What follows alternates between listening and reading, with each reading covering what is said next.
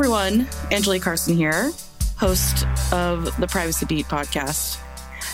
Listen, I've been just getting kind of bored with myself lately, and so I thought that I would mix it up a little bit, and instead of just hearing my own voice and recording several times when I mess up, as I debrief on the big news stories of the week, I thought I would bring back an old favorite. You know him, you love him. Joe Jerome is here to just help me get through a little bit of this news and maybe respond to it. Just pep things up a little bit. Joe, coming to me live from Florida. How are you? Oh, yeah, Tampa. I'm not here to help you get through it. I'm here to cackle wildly, get angry, and criticize you.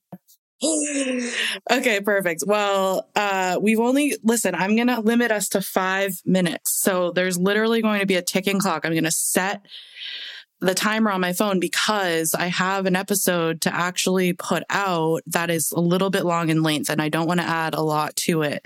So we're going to have to just move kind of quickly. I speak pretty quickly, but I'm going to have your rants, should you experience the compulsion to have one, they're going to have to be sort of limited. All right. Do you understand the parameters? I understand. Am I speaking slowly? Is that what you're making fun of? No, I must be quick and articulate. That's right. So those of you who are listening, I went through like I normally do and picked out this week 3 stories that I think are newsworthy or interesting. Obviously, there's much more privacy news out there, but who cares? So I'm going to just take you through a little quick recap. And Joe and I have there's nothing planned here. I just need someone here for accountability for this recording. And so I don't have to hear myself talk. Joe, as I set my timer, are you ready to rock and roll? Let's do it. All right. The first news story this week, this just broke and it's obviously huge. I thought it was huge. And then sometimes I have to think to myself, is this really huge or am I just getting excited? But hey, the state attorneys general, a bunch of state attorneys generals are suing Meta for exploiting and manipulating kids. Joe, we don't brand bash here, so I know that you are a former Meta person, but I'm going to read this straight, okay? Okay. A group of more than 40 states, this is NPR reporting, sued Meta on Tuesday, today, that I'm recording this intro, accusing the social media giant of designing products that are deliberately addictive and fuel the youth mental health crisis. The attorney generals that are repping the states say Meta is exploiting and manipulating children. The authorities say, the AGs say that Meta's, I'm quoting here, dopamine manipulating features have poisoned an entire generation's mental health, citing a recommendation algorithm that determines what people see when they log on to Instagram and Facebook, the ability to like posts and to scroll without limits. Dopamine manipulating features have poisoned an entire generation's mental health. Not holding back here. The lawsuits are seeking to have Meta's design features considered unlawful under state consumer protection laws that trigger hefty financial penalties. And they're also asking courts to force the company to undertake drastic changes to Facebook and Instagram. Legal experts, meanwhile, say that Meta is likely to invoke Section 230 as part of its defense, which often protects big tech companies from some regulation. And Meta says in a statement, we're disappointed that instead of working productively with companies across the industry to create clear, age-appropriate standards for the many apps teens use, the attorneys general have chosen this path. I'm supposed to give you my reaction? Yeah, anytime. You can also interrupt me when I read. Oh, I didn't want to be rude. I was liking your vibe. Oh, okay. Thanks. I got to blast through this. So in my new guys, I'm actually teaching students communications law. And so we literally are talking about Section 230 this week. So again, I see this come through. People start sending me text messages. I've been cackling about this story all day. Literally as people were informing me about it, I'm putting together a slide talking about basically it says Section 230, exclamation point, kids Act, exclamation point, COPPA, exclamation point. So this is all of that rolled into one. Not surprising at all. Someone reporting on this said that the AGs are really pushing for a settlement. And at first I thought, why would they do that? Don't go to win, quote unquote, but... No, it's not about winning. It's about having a press release. And everybody's going to have press releases here at the end of the day. But then I thought, well, the settlement actually, within the settlement terms, they can say, Meta must change their practices in X, Y, Z ways, which can be pretty meaningful, more meaningful than the dollar amount that they may have to pay as part of a settlement, right? I mean, come on. As you say, we don't do brand bashing here, but I think we'll all say that like the FTC consent orders are more impactful, not because of any fines that the FTC never gets because they don't have initial fining authority, but presumably because of what the companies have to do to comply in the future. Well, 20 years of audits generally included. You know, look, this is bipartisan agreement. In our polarized society, at least everybody can agree that Facebook's got problems. And Joey won. Anytime we can invoke Jay-Z, I'm happy. Okay, so also, I thought this was a really interesting story. The FTC is aiming to hire at least one child psychologist, Alvaro Bedoya, who I love, I believe. We love. Both of us have our hands on our hearts right now. Bedoya. I'm supposed to be reading news and nonpartisan, but I love him. Okay, Bedoya did this interview with The Record.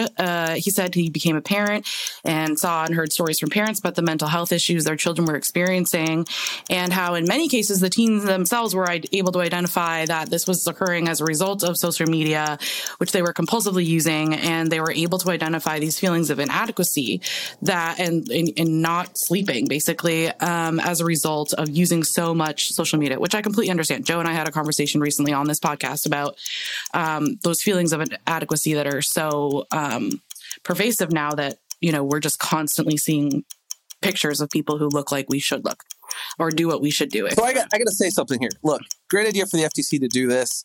I think I've said before, I'm not entirely sure we need to hear from child advocacy groups anymore. We know what the issues are. Let's hire an expert. It's good for regulators to hear from the experts directly.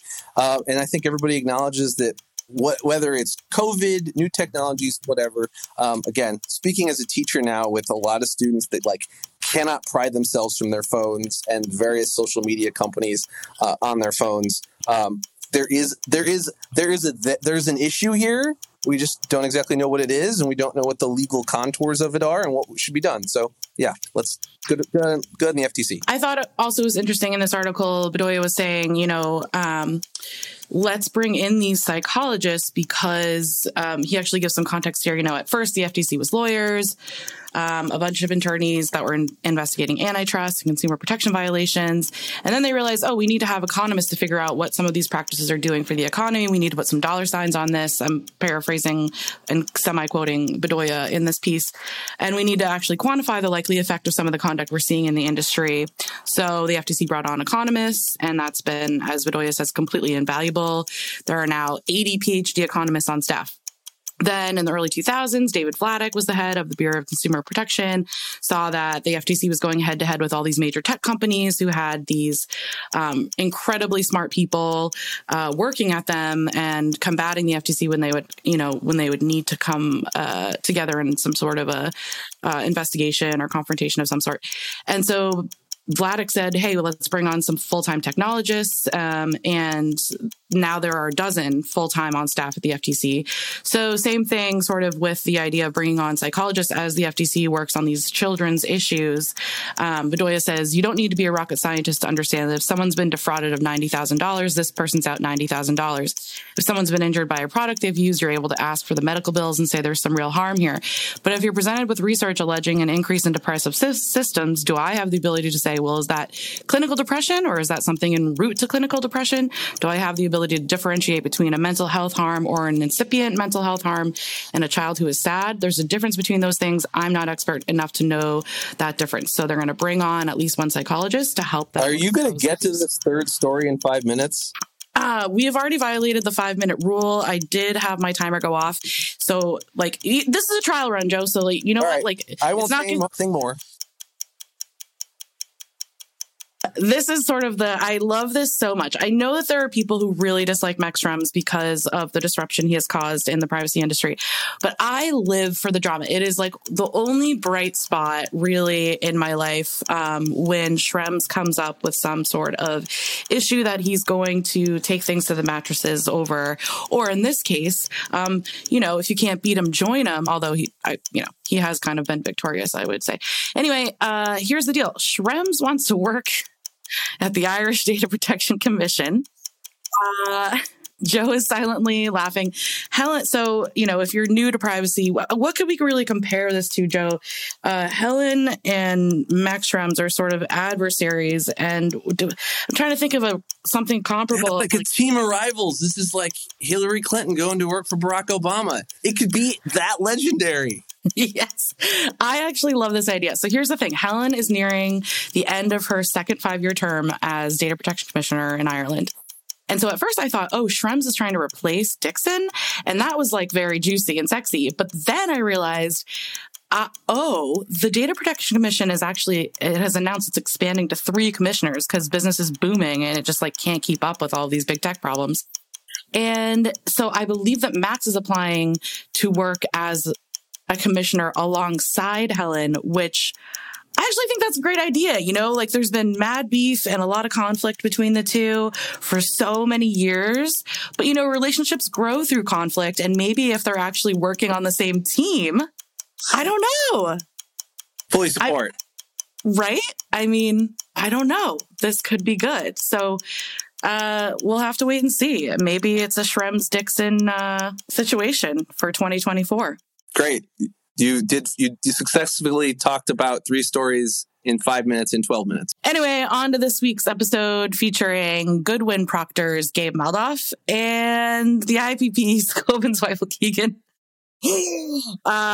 Friends of Joe and mine. And also, if you listen to this podcast, you know that there is a pretty significant competition going now for who can get higher numbers and shares on the episode.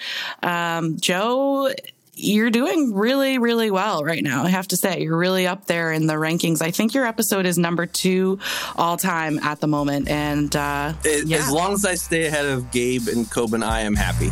All right, on to the interview. Thanks, Joe.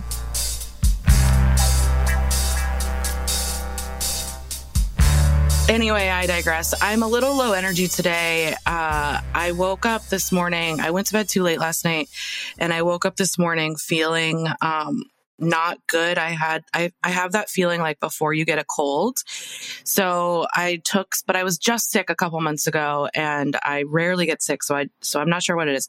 I took some Zicam and I drank a vitamin C, but I also think that it's possible that I have a peanut butter hangover. I don't know if I've talked to you guys about my peanut butter struggles before, but no. I have like a really addictive personality, I get addicted to things. No.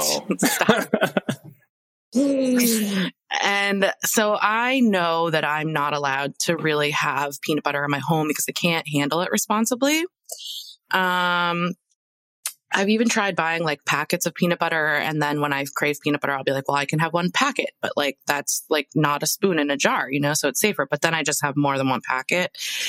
And every 3 months or so, I tell myself that I've probably overcome like my struggle. And I'll be like, I think that I can have peanut butter responsibly in the home now. Let's try again. And, I'm not drinking alcohol right now. I'm giving my body a little break from booze. And so I'm kind of allowing other treats. But what happened was I did purchase some crunchy peanut butter, all natural, just peanuts and salt. And last night we kind of got into it, and I really went like spoon deep, and I woke up this morning just feeling really sluggish and like hungover in a way. And the only thing I can attribute it to is like a little bit of a peanut butter OD. So, drinking some coffee right now and trying to come out of it. But if you sense some low energy for me, it's either I'm getting very ill or my struggles with peanut butter reveal themselves publicly now. What does WebMD say about peanut butter overdose? I almost spit out my coffee. I don't know, but I will Google that and get that information. We're going to have to. I have to say that I get sodium headaches. Like if I have too much sodium or not enough water to counteract the sodium, I definitely am sensitive to that. So the fact that is one of the main ingredients of your peanut butter might contribute to the hangover-like feeling. Yes, I had a massive headache when I woke up. I had a training session with my trainer, and I had to just rub my head at the beginning for a while before I could move. So this is making sense. Yeah. Anyway, For folks who came here to listen to a privacy-focused podcast, I guess we should probably get there. But to be honest, sometimes I just book these things so I have scheduled time on your calendars, or you have to pay attention to me even more than you have to on our text thread, and I get like one-on-one time with you. But yeah, we'll talk about some stuff. Gabriel, you did mention when we were chatting earlier that you're doing some work on data brokers now on behalf of your clients, and I think this is really interesting. As we know, California passed a bill on data brokers that will allow California residents to sort of do a little one-stop clicking on opting out of some of the records that data brokers are collecting and sharing about them, and also requiring, which I think sounds like a big deal, data brokers to not only register as a data broker, but also to comply with these deletion requests continuously, like at a continuous rate, right? Like you don't just like delete it once, you have to go in. I think it's every 30 or 45 days that you have to be deleting this data, and then also performing audits by a third party to indicate that, like, yeah, you are deleting data and doing what you're supposed to do, which is a pretty big deal. And I'm wondering how that's impacting your daily work at the law firm. Yeah, so this data broker issue is kind of surprisingly big right now because, you know, in the lofty heights of the worlds that people like Cobun inhabit, where I have like one foot in the door, we sort of talk about these big privacy issues. And data brokers was one of those that we talked about, you know, as from the beginning of when I got into privacy 8 years ago. And the conversation was probably even going on 8 years before that, and probably even 8 years before that. But it sometimes takes a while for these issues to kind of filter down to, you know, the level of the mechanics that I guess we at law firms are often when dealing with these issues. So we have clients who are thinking hard about these new California requirements that are going to come into force. But interestingly, a lot of the issues that are filtering through aren't really the new law, but just really addressing like how do data brokers comply with existing laws. It's just becoming an increasing area of focus. Because we're seeing laws, you know, like all these state privacy laws in the CCPA, which are kind of shutting down avenues for data brokers to accumulate data. So there's, you know, increasing pressure on them to find better data. What are these sources going to be as that data becomes more locked down? And then also on the flip side, all sorts of companies that historically relied on data brokers for what they did are now sort of understanding the implications of it and looking more closely at how that data is sourced and whether it's been done in a compliant way. So there's just a lot of pressure on that industry, both for the data brokers themselves and for companies that are relying on them, which is, you know, a lot of companies. And, you know, these state privacy laws are fairly new. GDPR at this point is not new business, but it's taken a while for some of these kind of requirements on paper to filter down into company practice. And increasingly, we're seeing people focus on what are the risks around use of these services. At the same time, you know, it's not all bad news for the data broker industry. There have been some decisions suggesting that the scope of GDPR's application to these technologies is maybe more limited than we thought. And, you know, there's this continuous debate about whether general purpose laws like the GDPR can ban whole industries. And I think the evidence so far is that it hasn't, but will it in the future? Unclear. So, you know, that's really the focus right now. I think there are questions coming in about the Delete Act, but I would say that the Delete Act only it's an evolution from existing requirements and isn't really a game changer. I am curious what Cobun has to say about that, and also I'm fascinated by, I mean, one thing that you said that was interesting to me is that the GDPR and its requirements are now just sort of trickling down into practice. And the reason that I think that that's so interesting is, not only because it's been 5 years, almost 6, but also, like, when I'm thinking about content, I know no one cares about me right now, but I'm going to be selfish for a second. Like, when I think about content, I'm always like, GDPR is over. We have done it. Like, there is no reason to be writing guidance about GDPR right now. I mean, first of all, there's plenty of guidance out there if you look for it, but it just seems so untimely. So I think it's really interesting that, like, it's just filtering down into company practice. I wanted to ask Gabe a follow-up as well on this data broker thing, which is, you said, will the GDPR basically dismantle an entire industry, or not? Like, does it have the power to do that? And I'm wondering, like, do you think that it could happen in sort of a piecemeal way where, like, we're feeling the squeeze put on data brokers, and now companies, as you said, are having to reflect on, like, the ways in which they're working with data brokers or relying on data brokers. Like, do you think data brokers are ever going to become sort of obsolete simply because, like, maybe all of these piecemeal requirements start to chip away at the benefits that companies can reap from them? Or is the data broker industry as lucrative as I understand it to be, and therefore will always be, like, a necessary part of commerce, really, no matter how much pressure gets put on it? I cannot really predict whether the industry will go away. But I think your point about chipping away is exactly the right metaphor. GDPR limits sensitive data more strictly than non-sensitive data. So that was already an area that was being chipped out of what data brokers wanted to do in Europe. Now we see some opt-in states for sensitive data in the US. And so that further erodes the amount of data that some brokers are willing to take on.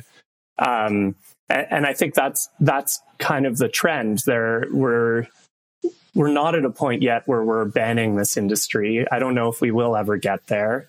Despite the fact that some activists would call for that. But it's clear that the regulations are trying to trim some of the excesses, and trying to give people more ability to control what information about them is out there. So it does chip away. At the same time, this information is going to be important for companies for a long time. And it's not always as creepy as it sounds. You can have some practices that are really in-depth consumer profiles where you're really able to analyze a lot about personal characteristics. But there are other services that are much more limited that are still impacted by this.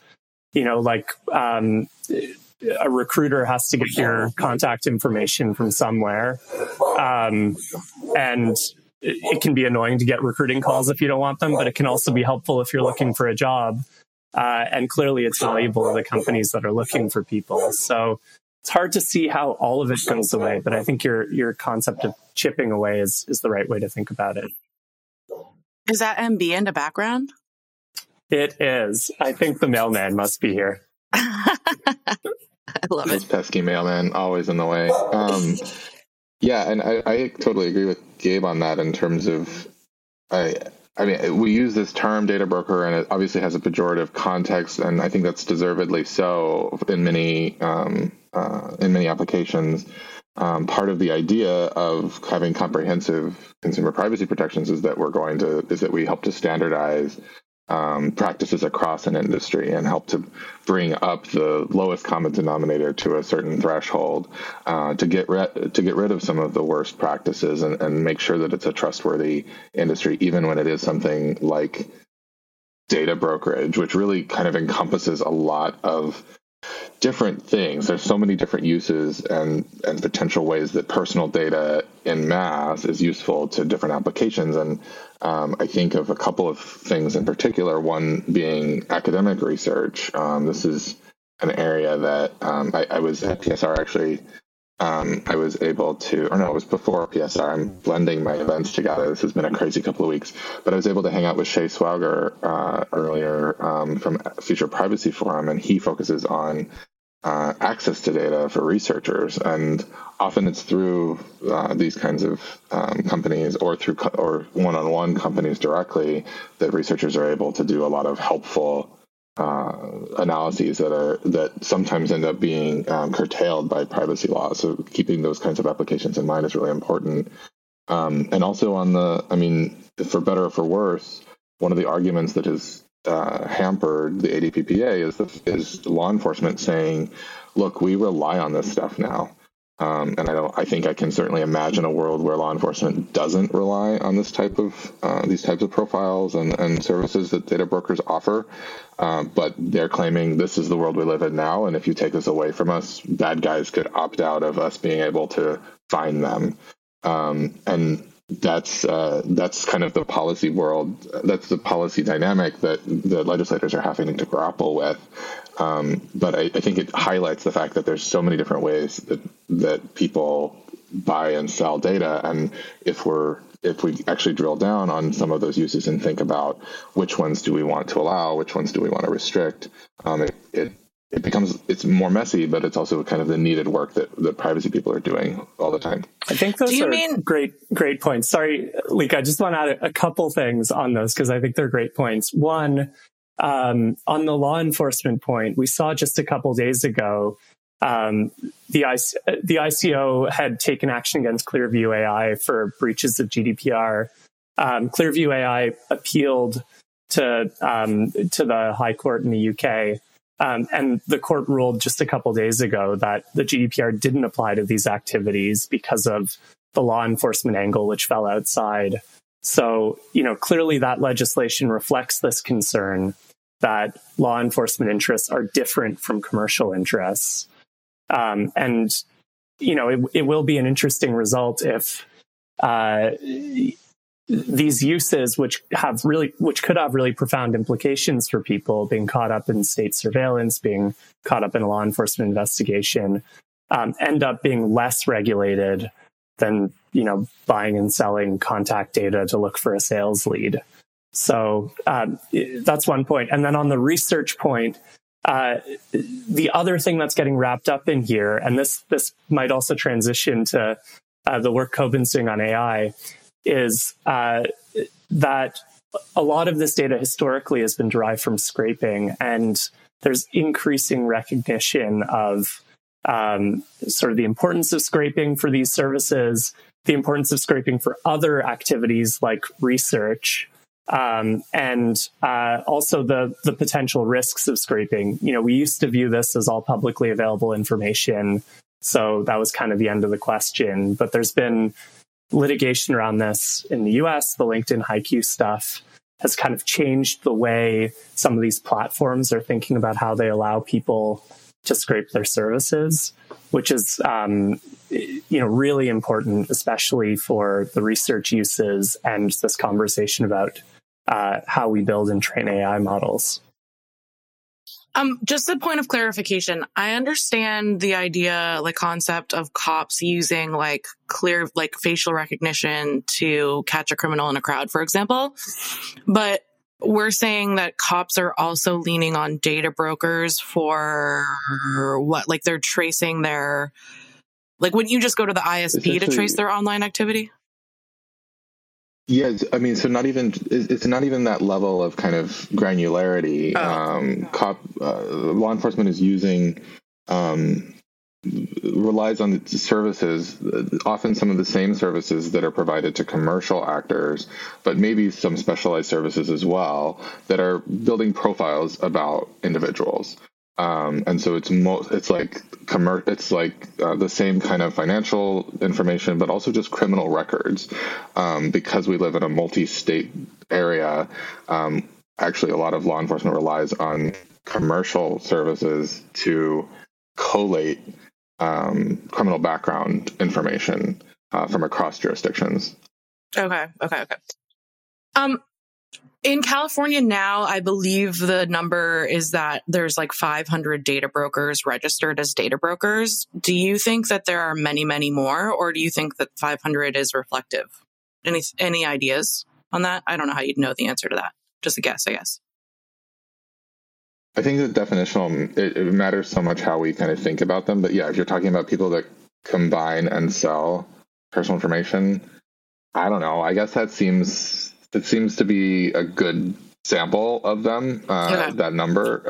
I don't think there would be major players who fit outside of that 500. Yeah. Okay. But if anything, it's probably over-inclusive. I mean, there might be some really small actors who are kind of new and haven't gotten their act together to register yet.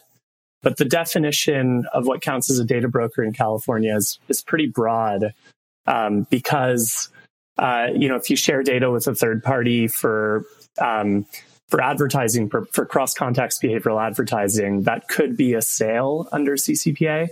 And if any of that data was collected from another source other than from the individual directly, then you're a data broker. So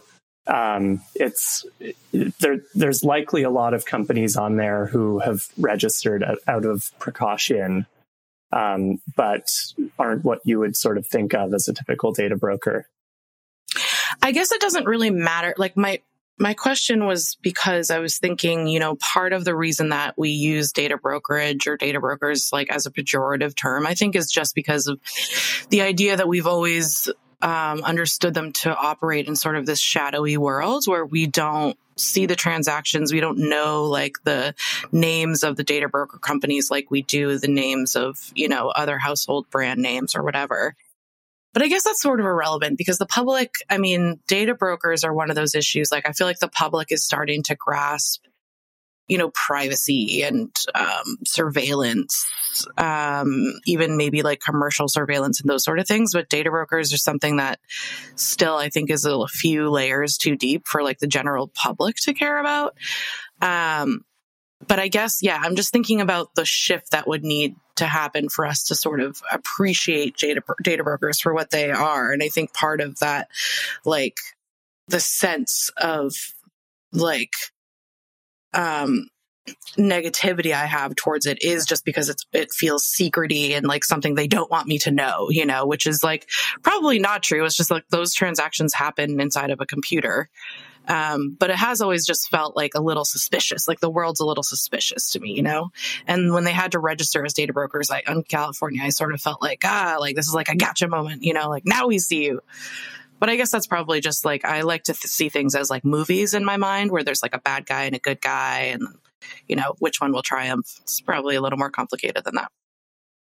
Yeah, I think that brings up two things in my mind. One is that just the power of naming things, right? Like we have these terms that we use colloquially and even in a policy sense in very loose ways often. And I think data broker is an example of that. AI is another great example of a word that needs to be better and more precisely defined when we're talking about it. I never want to hear AI again, ever.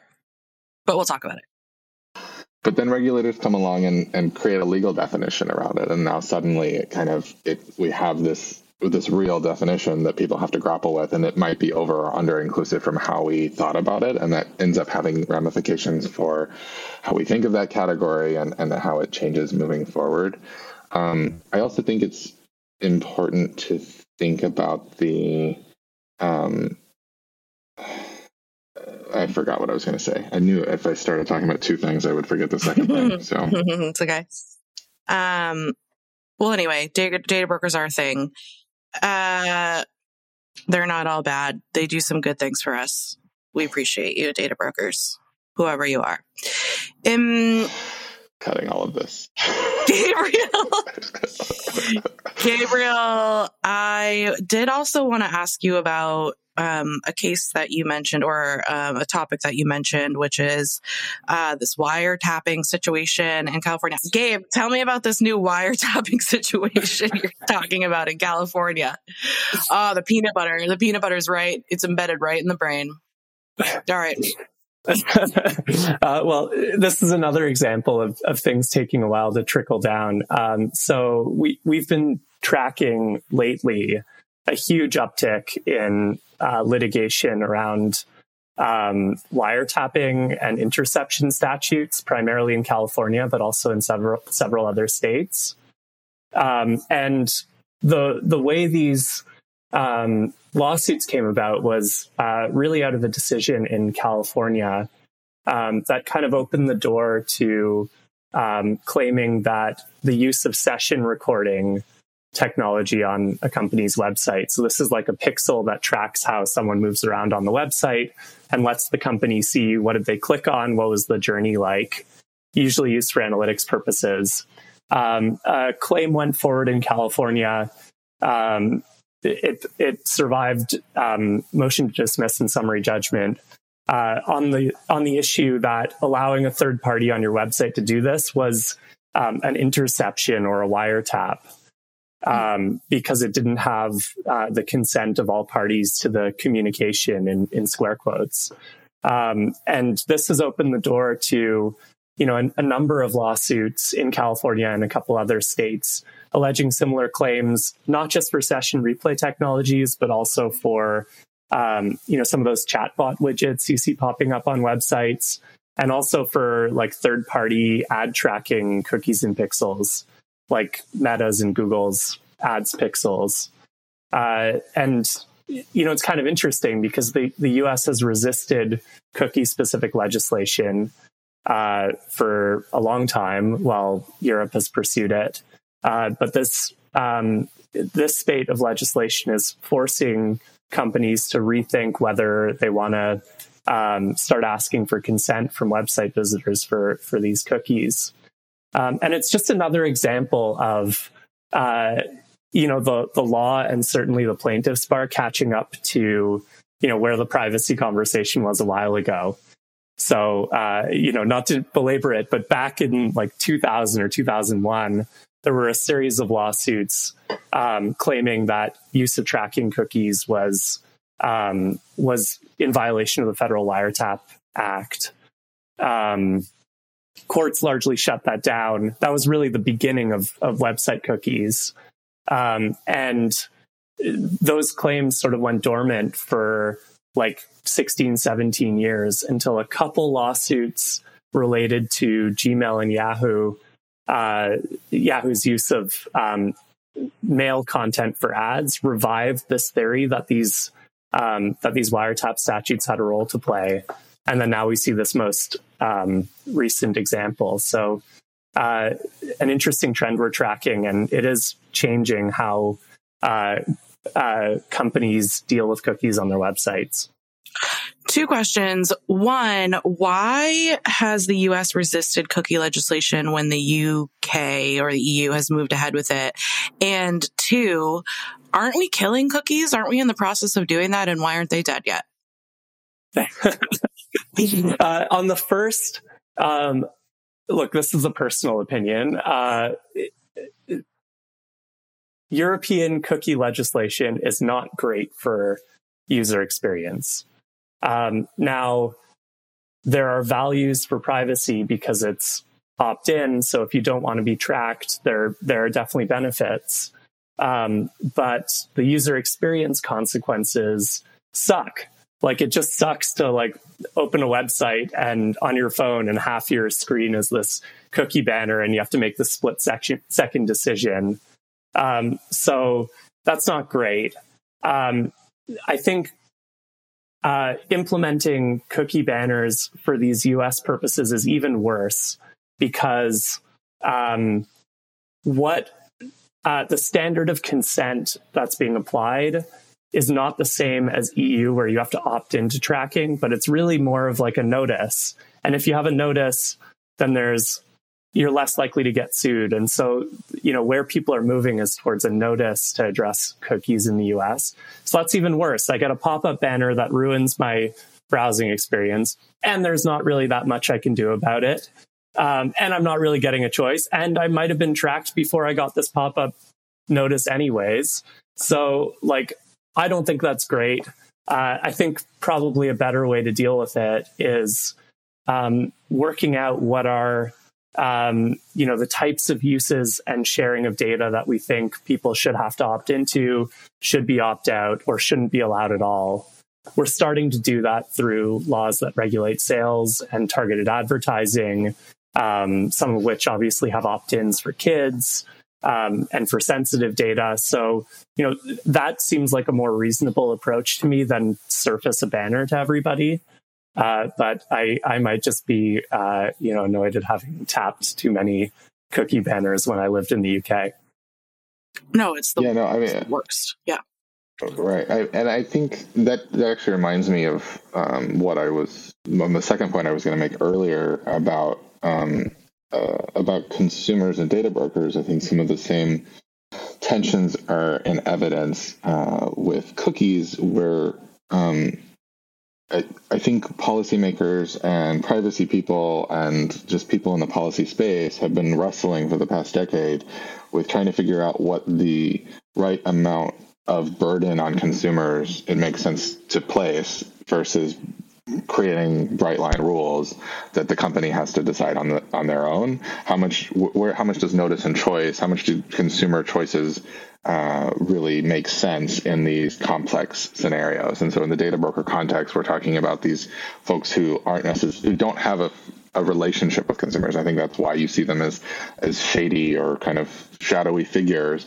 The whole point of these companies is they don't interact directly with consumers, and so regardless of how nefarious they are, it's just that you don't know about them because that's not their business model.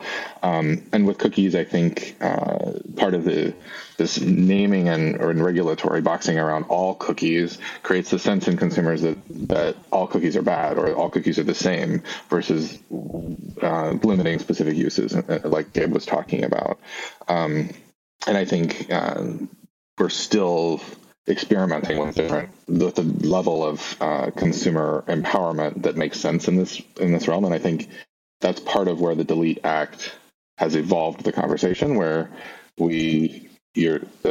California is looking at this existing list of 500 data brokers that no one's ever heard of and saying, how does that really empower consumers?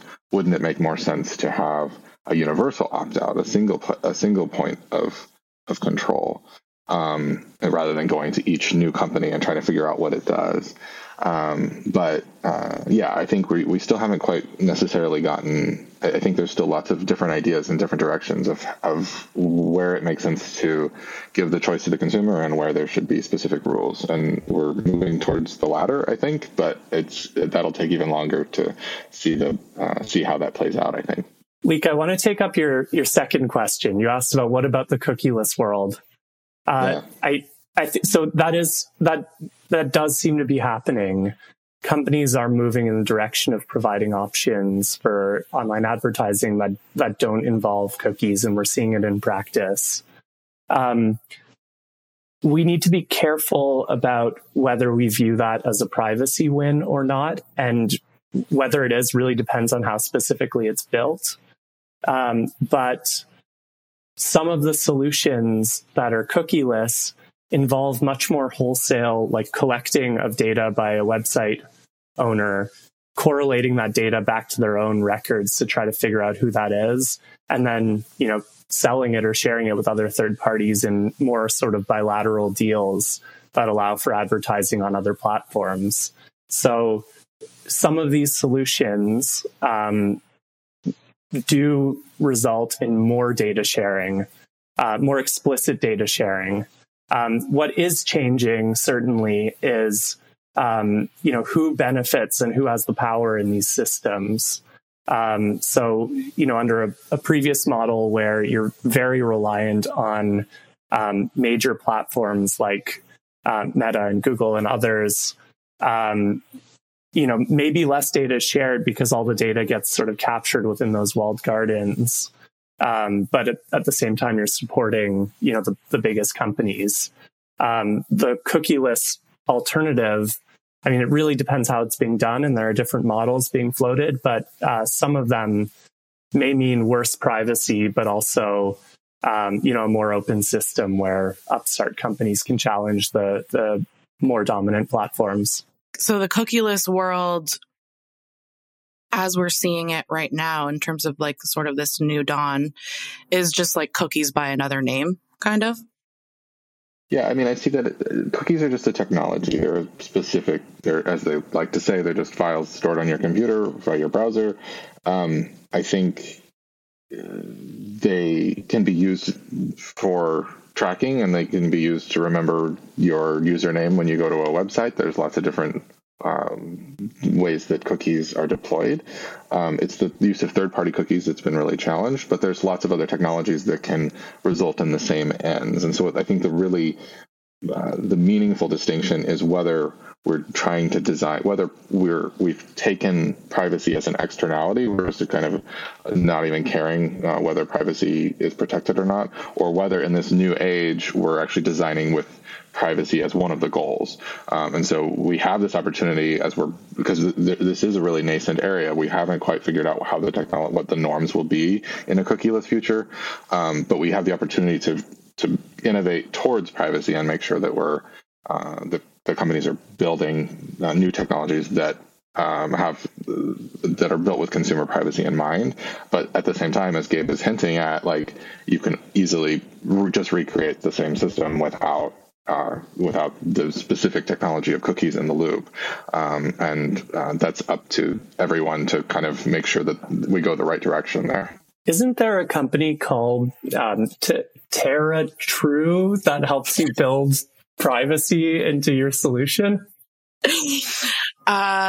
Yes, and the entire team back at Terra True right now, which they'll listen to this the second it drops, is cheering in their seats and spinning around in their office chairs at that drop. So we appreciate you, Gabriel, for that. Do I get some merch out of that? Yeah, you get a pooch. We're going to send you a pooch.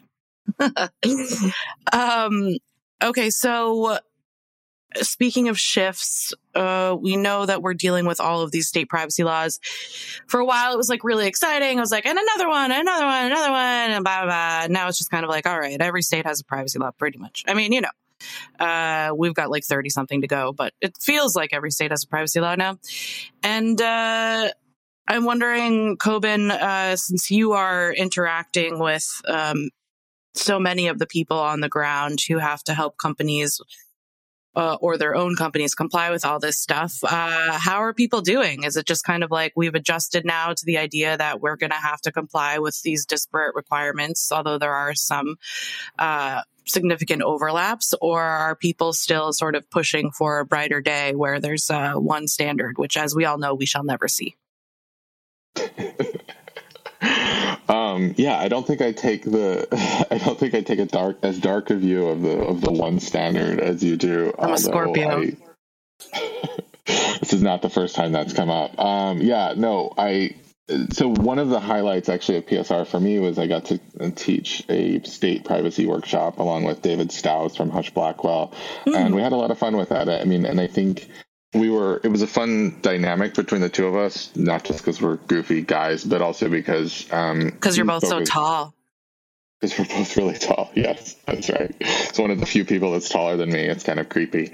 But his job as a compliance attorney is to advise people about how to comply and also how to say yes while still complying with privacy laws in the states. And my job as a policy privacy nerd is to say, but remember, it's not just about compliance. We're not just focused on these specific requirements of these states, but about the norms that have emerged over time. Privacy remains a principles-based profession, and we're always evolving and thinking about how those principles apply to new technologies.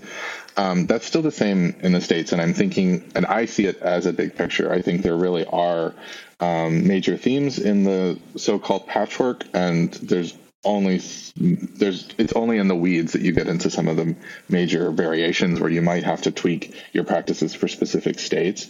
But there really is a high water line that continues to emerge. We just have to, you're right, a lot of work to kind of make sure that we're aware of what that water line looks like, and continue to adapt to make sure that we're at least meeting those minimum compliance obligations. I read this article the other day that I actually did. I didn't really prep for this interview because it's you two, and I just like to see where their conversation goes. But one thing I did know in a Google Doc was this article I read.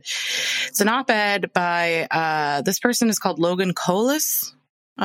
He is, I had never heard of him. He is a economic policy analyst with the Buckeye Institute's Economic Research Center and the author of, this is not a plug for him, by the way. I don't know if he's like a, smart person or a fraud, but hopefully a smart person. The author of Key Principles for State Data Privacy Laws and A Federalism Opportunity and a Congressional Failure, How States Can Fix the Data Privacy Patchwork. I tell you all that just to give you some context. But his argument in this column that he writes for The Hill is that, we've got all of these state laws coming in and it's a mess and companies are trying to comply.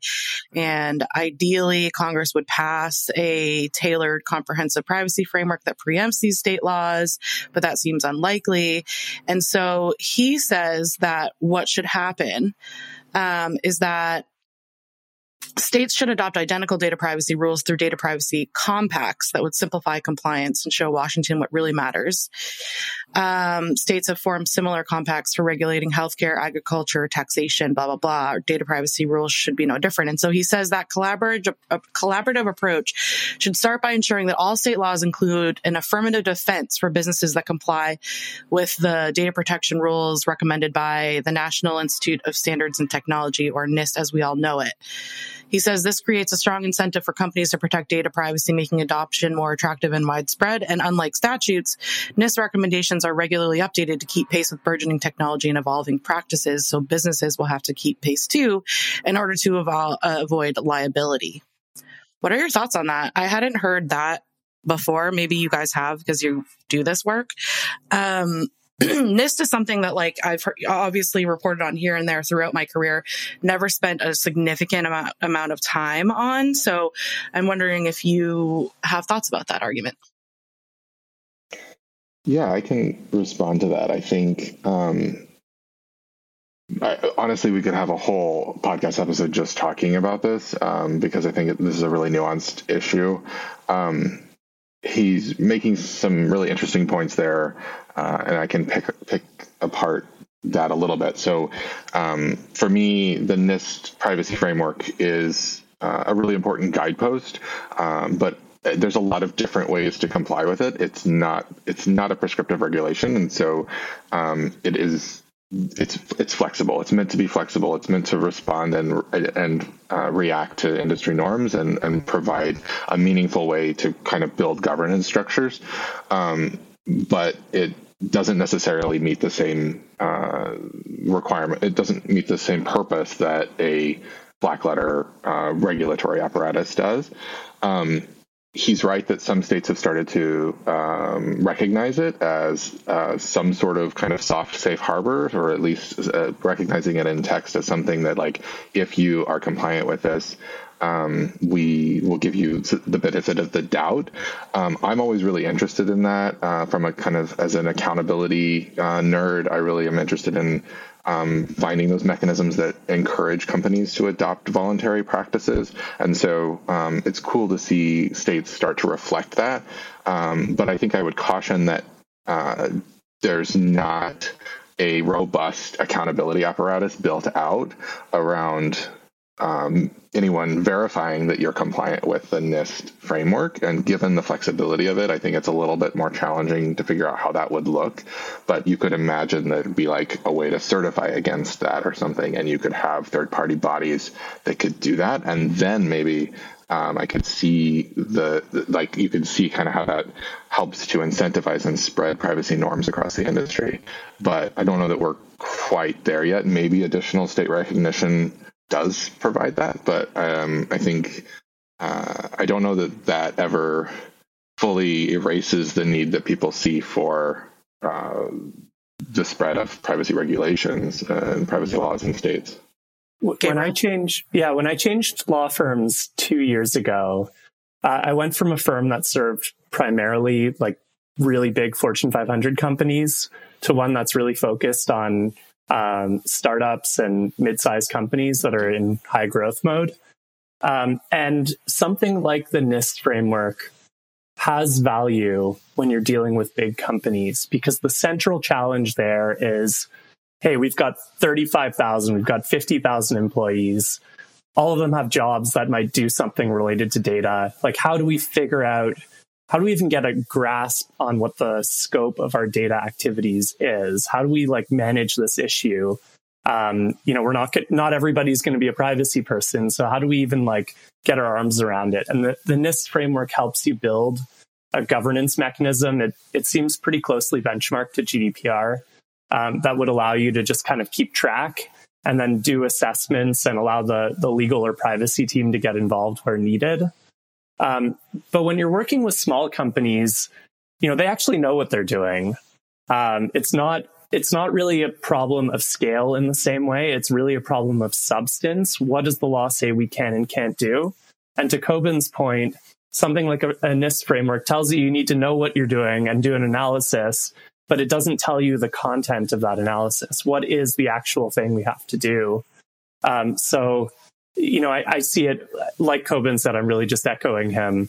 It sort of creates a layer of governance, but it doesn't set, I think, substantive rules that would fully address the issue. Now, it sounds like the author suggested that the NIST framework can continuously be updated and, might address those things in the future. So, that is possible. I'm not sure that the current patchwork is so disparate or different that we really need a harmonized approach at the moment. Ooh, sexy. There was that initial panic. So it's interesting to hear now. I also get the vibe that things have calmed down a little bit. I don't see people freaking out on the tweets or the LinkedIn about like, how am I supposed to know the difference between these two laws? So maybe we can put this talk of a federal law to bed and just deal with the states. Well, I would love that so much. Hold on. Yeah, neither of us is saying. Yeah. Hold on. So Joe Jerome said he wanted us to think about him heckling us while we were talking, and as I said that a moment ago, his face popped up in my head, and all I could see was him heckling me. So I just want to be clear that. The laws are not so different that it's like a challenge to comply with all of them, but that is not the same as saying, the standards in those laws are what they should be at a national level. And, I think that that's still a conversation that we need to have. I know Joe Jerome, his face popping up in mine right now, would be saying, I don't like federal law either. I don't really know what he's advocating. But, I think the baseline that these state laws have set is, in general, except for a few specific pockets like the sensitive data issue, is generally not that hard for companies to meet and is pretty even across the different states. Just for folks before we close, because I've taken too much of your time, more than I asked for. But as your friend, you know that I'm greedy and will always ask you for more than I deserve. Joe Jerome is a friend of ours. Many people will know this, but I recently had him on the podcast. He was determined to try and beat the three of us numbers wise in the rankings in terms of episodes downloaded. And when I told him that we were going to be doing this episode on our friend thread, I think he was just in a grumpy mood. He needed what Ruby Zepho tells me sometimes. He needed a Fig Newton and a nap at the time. But he told us that when he was listening to this podcast, he was just going to call us all, I guess to himself, call us all shills. And I don't really know who we're shilling for or what at this point, but there it is. So I think it's only appropriate that we brought him up in this conversation, and we do hope that he's since then had a Fig Newton and a nap and is feeling more at peace with himself down there in Tampa, of which he is now a resident. Anyway, it's been a pleasure.